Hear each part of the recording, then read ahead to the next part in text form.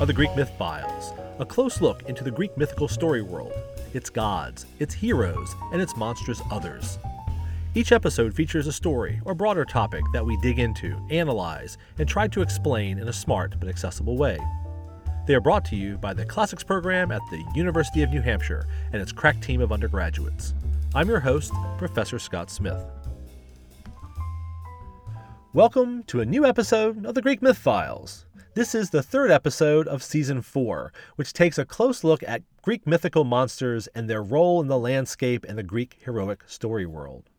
In this installment, we have a special treat. This episode was written by a former student at the University of New Hampshire, Jake Campagna, who is now teaching Latin at Dover High School. He's something of a myth expert, and we're glad to have his work here on the show. Jake completed an undergraduate thesis on giants and larger-than-life creatures, so he reprised his work on one group of primeval monsters, those called the Giants, who threatened even the Olympian gods as they were establishing their rule of law and order. Today we'll break down how the stories, depictions, and possible physical traces of these creatures reflect the fear and wonder felt by the Greeks of antiquity about what existed in what we might call primeval time. At the end, we'll consider how the historical Greeks used the giants to elevate Greek civilization over the uncultured others.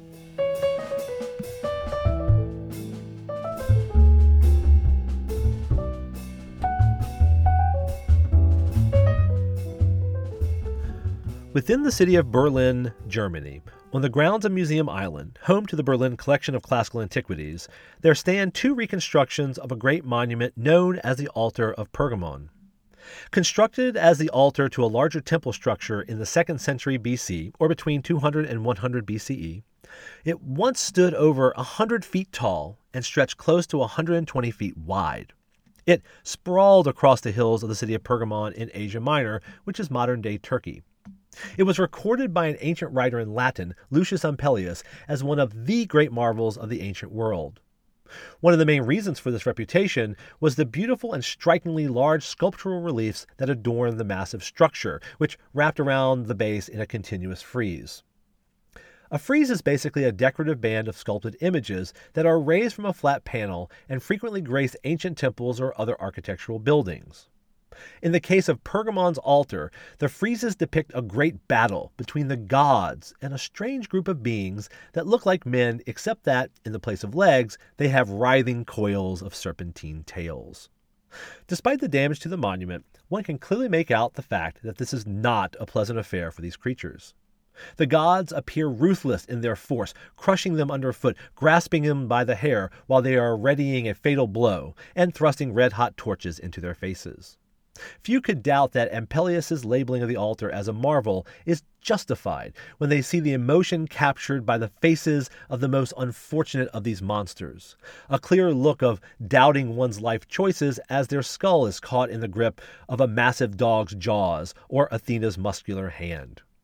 Despite being overmatched, they are muscular and equal to the gods in their massive size. These are the giants of Greek myth.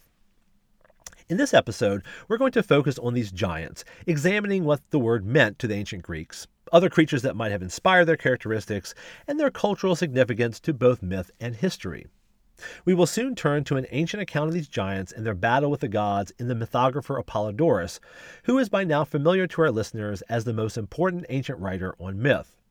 But first, we need to back up a bit in the story and go back to the earliest time in Greek myth, which we'll call, for convenience, primeval time, before the Olympian gods had secured their role as chief gods. In this earliest of periods, the world was strange and dangerous, rough in form after having only just been formed from Chaos, or the void, the first god from which all other things came. The earliest of the gods were primordial deities like Gaia, Uranos, and Tartarus, who represented concepts within the natural world such as earth, sky, and underworld, respectively. Many creatures that we would consider monsters in mythology were quite common in this primeval period, as the children of these primordial deities reflected the untamed aspects of nature that they had come from through their savagery and their strange appearances. Take, for example, two sets of Gaia's offspring. First, the Hekatoncheires, mighty men with 50 heads and, as their name in Greek suggests, 100 arms. and the second being the famous one-eyed Cyclopes, who ultimately would make Zeus's thunderbolts. Now, Uranos, the personification of the sky, was horrified that these children he had with Gaia were so ghastly, and thus he decided to lock them up violently in the pits of Tartarus, which would become known as a realm of punishment and suffering. For this cruelty, the Titans, led by Cronus, would in turn overthrow Uranos. Now, the Titans that ruled before the Olympian gods were not physically monstrous like their brethren, but the acts of cruelty committed by them, such as Cronus swallowing his own children immediately after birth, that is, the Olympian gods, to prevent them from taking power, is an example of their primeval savagery, their violence. And so it was that the Olympians in time followed suit and overthrew their father Cronos and the rest of the Titans in order to establish themselves as the gods and rulers of the world. To punish the Titans for their tyranny, Zeus locked them up within the realm of Tartarus. It is here that we'll call upon Apollodorus, the most important ancient mythographer, who captures Gaia's anger about Zeus's treatment of her children. But Gaia, Earth, enraged on account of the Titans' imprisonment, brought forth the giants, who she had with Ouranos, Father Sky. These ones were unmatched in bodily size and unconquerable in their might. They were frightful to look at, with thick hair hanging from their heads and chins, and they had serpent coils for legs. Some say that they were born in the land of Phlegrae, but according to others in Pallene, they hurled boulders and flaming trees in heaven. Surpassing all the rest were Porphyrion and Alcyoneus, the latter of whom was even immortal, so long as he fought upon the land of his birth.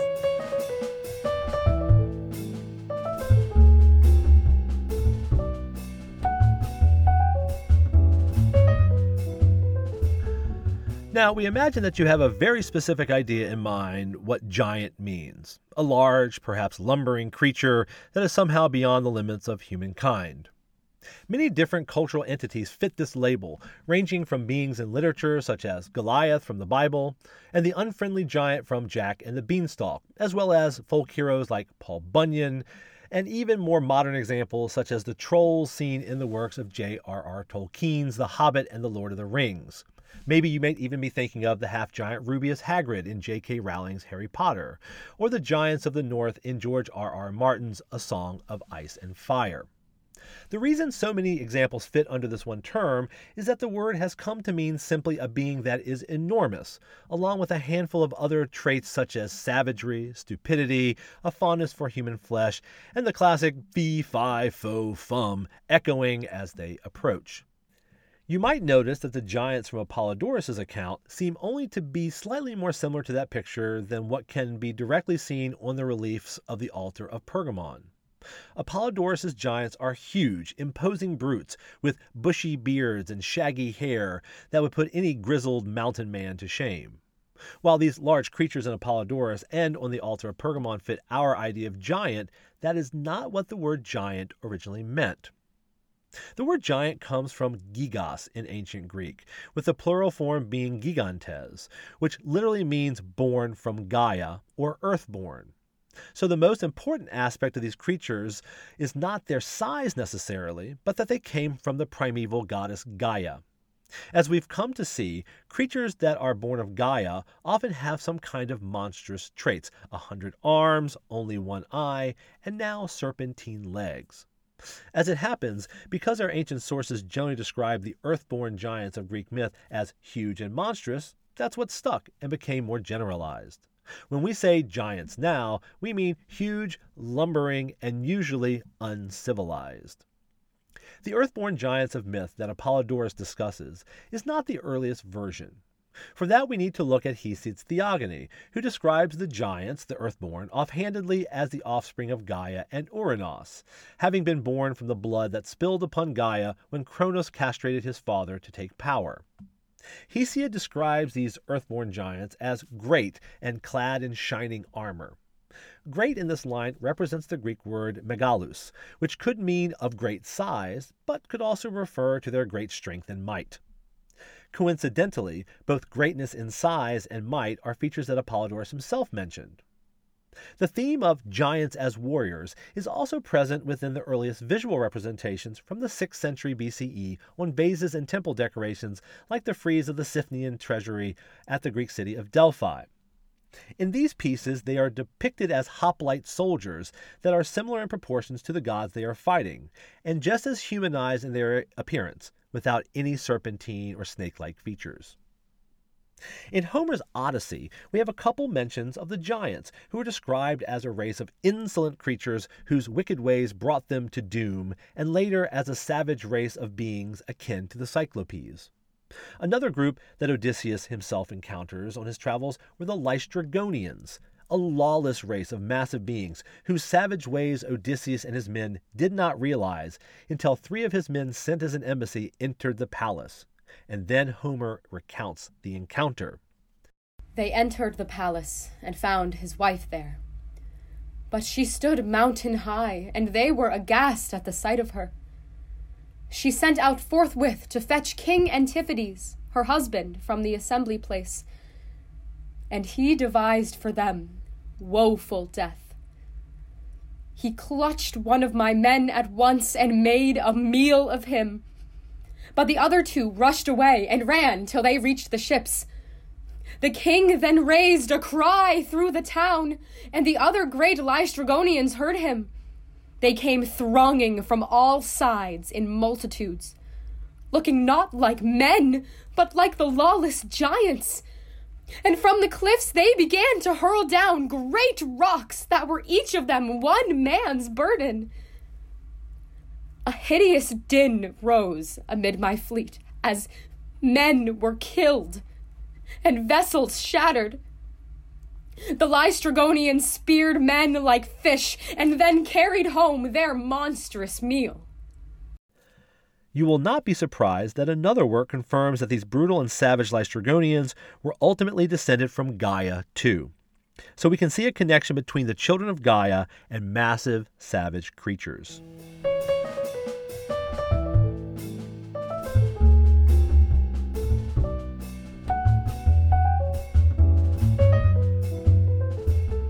But what about the snaky bits that the giants are depicted with? That connection depends on Gaia as well. In Greek myth, snakes are symbolically linked to the earth, and as a result, many of Gaia's children bear some kind of serpent motif.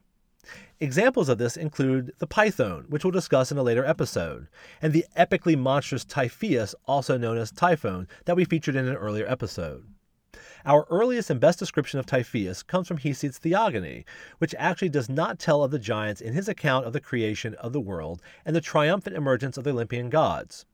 In fact, Typhoeus may just be a sort of stand-in for the giants, or conversely, the conception of the giants might have been influenced by the portrayal of Typhoeus in poetry and art.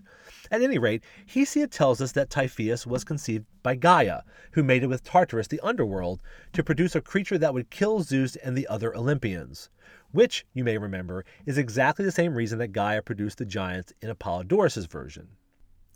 As for Typhoeus' appearance, he is made to be a blend of the monstrousness we've come to expect from primeval monsters created from Gaia. The result is a ghastly freak show when even compared to the giants. But there is a clear familiarity to be found between the two if you downplay Typhoeus' exaggerated features. If you listen closely to the next passage from Hesiod, you might even begin to see the connection. From his shoulders grew 100 heads of a serpent, an awful dragon with dark, flickering tongues, and from under the brows of his eyes in his marvelous heads flashed fire, and fire burned from his heads as he glared. And there were voices in all of his dreadful heads, which uttered every kind of sound that was unspeakable. Sometimes the gods could understand, but at others it sounded like a spirited bull bellowing and snorting, or the unleashed roar of a lion, or like puppies yapping, an uncanny sound, or a whistle hissing through long ridges and hills. And that day, Typhoeus would have ruled over immortals and men, had Father Zeus not been quick to notice. As you'll remember from our previous episode, Typhoeus was the final great threat to Zeus's rule, and it was also featured on a very famous Greek vase depicting Zeus's epic battle against him. On this vase, which you can see on our website, Typhoeus is depicted as a very hairy, winged humanoid from the head to the waist, where, instead of legs, serpent coils extend out. As is typical, artists and poets can describe the same monster differently, and over time elements from one monster can cross over to another. Take Apollodorus' description of Typhoeus, which depicts him somewhat similar to Hesiod, but emphasizes the unkempt, windswept hair and legs made of vipers from the thighs on down, just like the giants. It's perhaps no accident that Zeus's battle against the giants and Typhoeus are narrated side by side in Apollodorus' account. They're that similar. In fact, as time went on, the myths of several giant creatures, that is, giant with a lowercase g, Typhoeus, the giants, the enormous sons of Aloeus, even the Titans became conflated, merged together conceptually. One example will show what we mean. Mount Etna on the island of Sicily was, and still is, a particularly active volcano, and the area was, and still is, seismically active. Different authors sought to explain this by attributing its seismic activity to, at one point, a giant, at another point, Typhoeus. Apollodorus, in fact, offers both explanations. In the battle against the giants, he tells us that Athena threw the island of Sicily on top of a giant named Enceladus. Not a page later, he notes that when Typhoeus was fleeing from Zeus, the Olympian god hurled Mount Etna on top of his monstrous foe. Regardless of the version, both beings served the same purpose by causing earthquakes, struggling under the mountain and belching fire to bring about volcanic eruptions. But the bigger point here is that later authors began to treat all gigantic lowercase g creatures somewhat interchangeably, but invariably they belong to the primeval period of the world.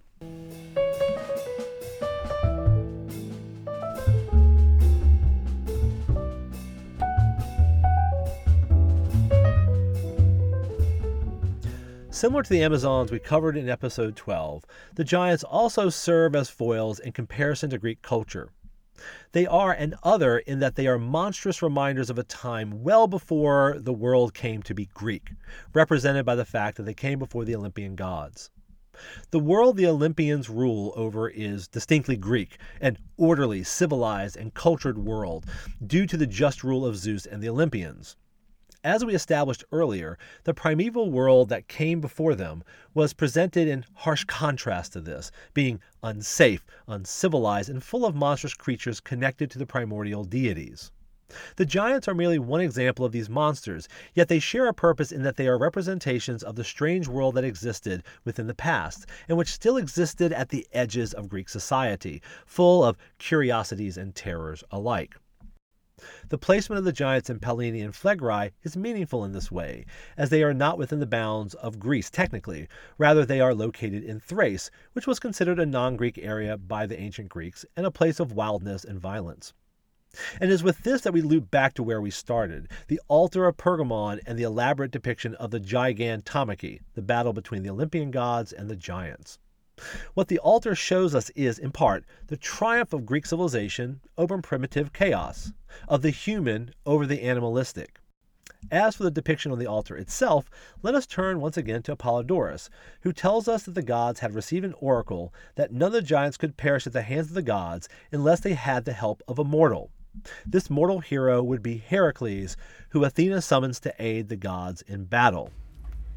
Heracles first shot Alcyoneus with an arrow, but wherever the giant fell on the ground, he revived. However, at Athena's advice, Heracles dragged him outside the land of Pallene, and only then the giant died. In the battle, the king of the giants, Porphyrion, attacked Heracles and Hera. Nevertheless, Zeus caused Porphyrion to go mad with lust for Hera, and when he tore her robes and would have forced himself upon her, she called for help, and Zeus smote him with a thunderbolt. Heracles then shot him dead with an arrow. As for the other giants, one named Ephialtes was shot by Apollo with an arrow in his left eye, and by Heracles in his right. Another named Eurydius was killed by Dionysus with a thyrsus, another Clydius by Hecate with torches, and one Mimas by Hephaestus with missiles of red-hot metal. Yet another, Enceladus, fled, But while he was fleeing, Athena threw the island of Sicily upon him. And she flayed another named Pallas and used his skin to shield her own body in the fight. More fled as well, like Polybotes, who was chased through the sea by Poseidon to the land of Cos, where Poseidon broke off a piece of the island, which was called Nicerum, and threw it on top of him. Hermes, wearing the helmet of Hades, slew the great Hippolytus in the fight, while Artemis slew Gratian. And the Fates, fighting with bronze clubs, killed Agrius and Thoas. The other giants Zeus smote and destroyed with thunderbolts, and all of them were finished by Heracles with arrows as they were dying. The triumph of the Olympian gods and Heracles over the giants is symbolic of Greek civilization and the order that comes with it, overcoming the dangers of a natural and primeval world, as Gaia's children are remnants of that time and thus stand in the way of such order being established. It is similar to the defeat of Python at Delphi by Apollo that will be mentioned in the next episode. Each event represents a symbolic victory of the Olympians over Gaia and her wild children, the Gigantomachy establishing the Olympians' rule, and since Delphi was what the Greeks considered to be the center of the world, Apollo establishing the Delphic oracle there represents him founding an incredibly important religious and cultural center for the ancient Greeks. The altar of Pergamon stands out as a striking illustration of this concept, as it also represents how the mythic traditions of the ancient Greeks took on political importance in later history. The altar commemorates actual historical events, and the giants on the altar are meant to represent actual foreign enemies to the Greeks. The word barbaros means not speaking Greek, and it is where we derive the word barbarian from. In the art of the 6th and 5th centuries BCE, the use of the Gigantomachy imagery was made more prevalent to create a xenophobic juxtaposition of foreigners to the Greeks. Phidias, the famed sculptor and architect of the Parthenon, included imagery of the Gigantomachy throughout the temple and the cult statue to represent the victory of the Greeks, led by the Athenians, over the Persians in the Greco-Persian Wars of 490 BCE. These connections were formed due to the Persian Wars having been fought by all of Greece, which heightened the xenophobia felt by the Greeks towards foreigners. This may have led to the formation of patriotic rhetoric by way of looking back upon cultural touchstones like the barbaric giants in order to find a fitting analogy to their current enemies. The altar of Pergamon was constructed after another of these wars with foreign neighbors, this time between Attalos, the king of Pergamon, and the Galatian tribes of Asia Minor. The travel mythographer Pausanias gives us the supposed story on the background details of Attalus' miraculous victory against the barbarians, wherein the Delphic oracle claimed in a prophecy that Attalos, called the son of the bull reared by Zeus, would drive back the Galatians from Asia Minor. To commemorate his victory over them, Attalos and his son Eumenes II correlated the mythological view of the giants with that of the Galatians, having already made connections to Zeus himself and the Olympians to complete the symbolic image they wished to depict. This symbolism would speak to the fame Attalus would gain in defeating the Galatians and several other Gallic tribes in Asia Minor to consolidate Greek power, and, if Pausanias' story is to be believed, he may have been seen as a Zeus-like figure in his deeds to bring order by driving back the enemies of Greece. So much was he supposedly respected by the Greek world for his actions that he was given the title Soter, meaning savior in ancient Greek, and given his kingship over Pergamon. Historian Richard Whitaker summarizes the situation quite nicely in his paper Art and Ideology, The Case of the Pergamon Gigantomachy, and we provide a short snippet here for you. Attalus, by inserting his own victory into this series of famous triumphs over the mythological and historical order, quite clearly sought to represent Pergamon as a second Athens, a bastion of civilization against the barbarian onslaught. The monument also clearly shows us the historical and political meaning of the Attalids and Greeks attached to the subject of the Gigantomachy. Before we finish this segment, let us finish up by reminding ourselves of something we've said before on the Greek Myth Files. Myth cannot be reduced to history. Yet, we can see how myth can be brought to bear in contemporary issues of identity, nationality, and otherness. The altar of Pergamon is an artistic reinterpretation of the myth of the Gigantomachy, used by ancient Greeks like the Attalids to prop up their own nationalistic message based on the politics of their time by making an other of foreign peoples. It is essential to keep in mind the original context when it comes to discussing both myth and history in our modern context, especially when they come together to frame a message we might now consider problematic, like in the case of the altar.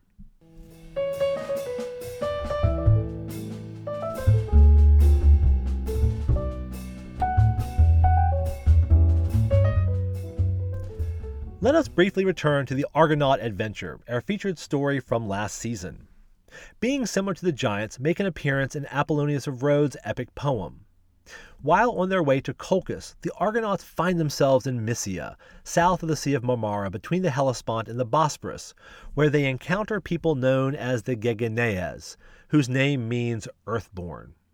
They are said to live upon Bear Mountain, and Apollonius describes them as follows in terms of their appearance. Bear Mountain is inhabited by a fierce and lawless tribe of earth-born men, who present an astounding spectacle to their neighbors. Each of these earth-born monsters is equipped with 6 great arms, 2 springing from his shoulders, and 4 below from his prodigious flanks. The term earthborn men is not gigantes, but a related word Gegenaes, but they certainly fit the bill for what we've already seen from other creatures born of Gaia. We might expect the Argonauts to flee, as Odysseus and his crew did from such horrors, and they did, until the earthborn men trapped them by blocking off any exit. It was only through the intervention of one hero that they managed to escape with their lives, Heracles, who we've just heard was instrumental in helping the gods defeat the giants. Heracles' heroic defense and the slaying of the earthborn ones is the perfect example to demonstrate the purpose of heroes, similar to the Olympian gods, in opposition to the giants and other creatures like them. One of the things heroes do is rid the world of monsters, and, as we will see later, Heracles was the monster killer par excellence. As we've now established, the giants, along with other monsters stemming from the earth, are representative of a fear of the unknown and the lack of civilization due to their perceived savagery, being made clear through the destruction they bring. The defeat of monsters by Heracles and other heroes therefore represents the order and safety being brought to unknown places where the Greeks had no control. In fact, many famous monsters slain by famous Greek heroes share a common connection with the giants, being that their ancestry can be traced back to Gaia, Typhoeus, Echidna, the serpent woman who once mated with Typhoeus. These monsters are all defeated by heroes to make the regions they dwelled in safe and habitable, bringing civilization and order to lawless lands. Well, that's it for another installment of the Greek Myth Files, and we thank you for listening to our work. Of course, great thanks go to our students and recent graduate, Jake Campagna, who wrote this episode. Thanks, Jake. Our voice actors are AJ O'Neill and Julia Summer, and our sound engineer is Samantha Coutier. All of them are crucial to making this show a successful one. Finally, as always, our theme music is Brooklyn Tea by the fabulous musician and composer Jared Sims. That's Sims with one M.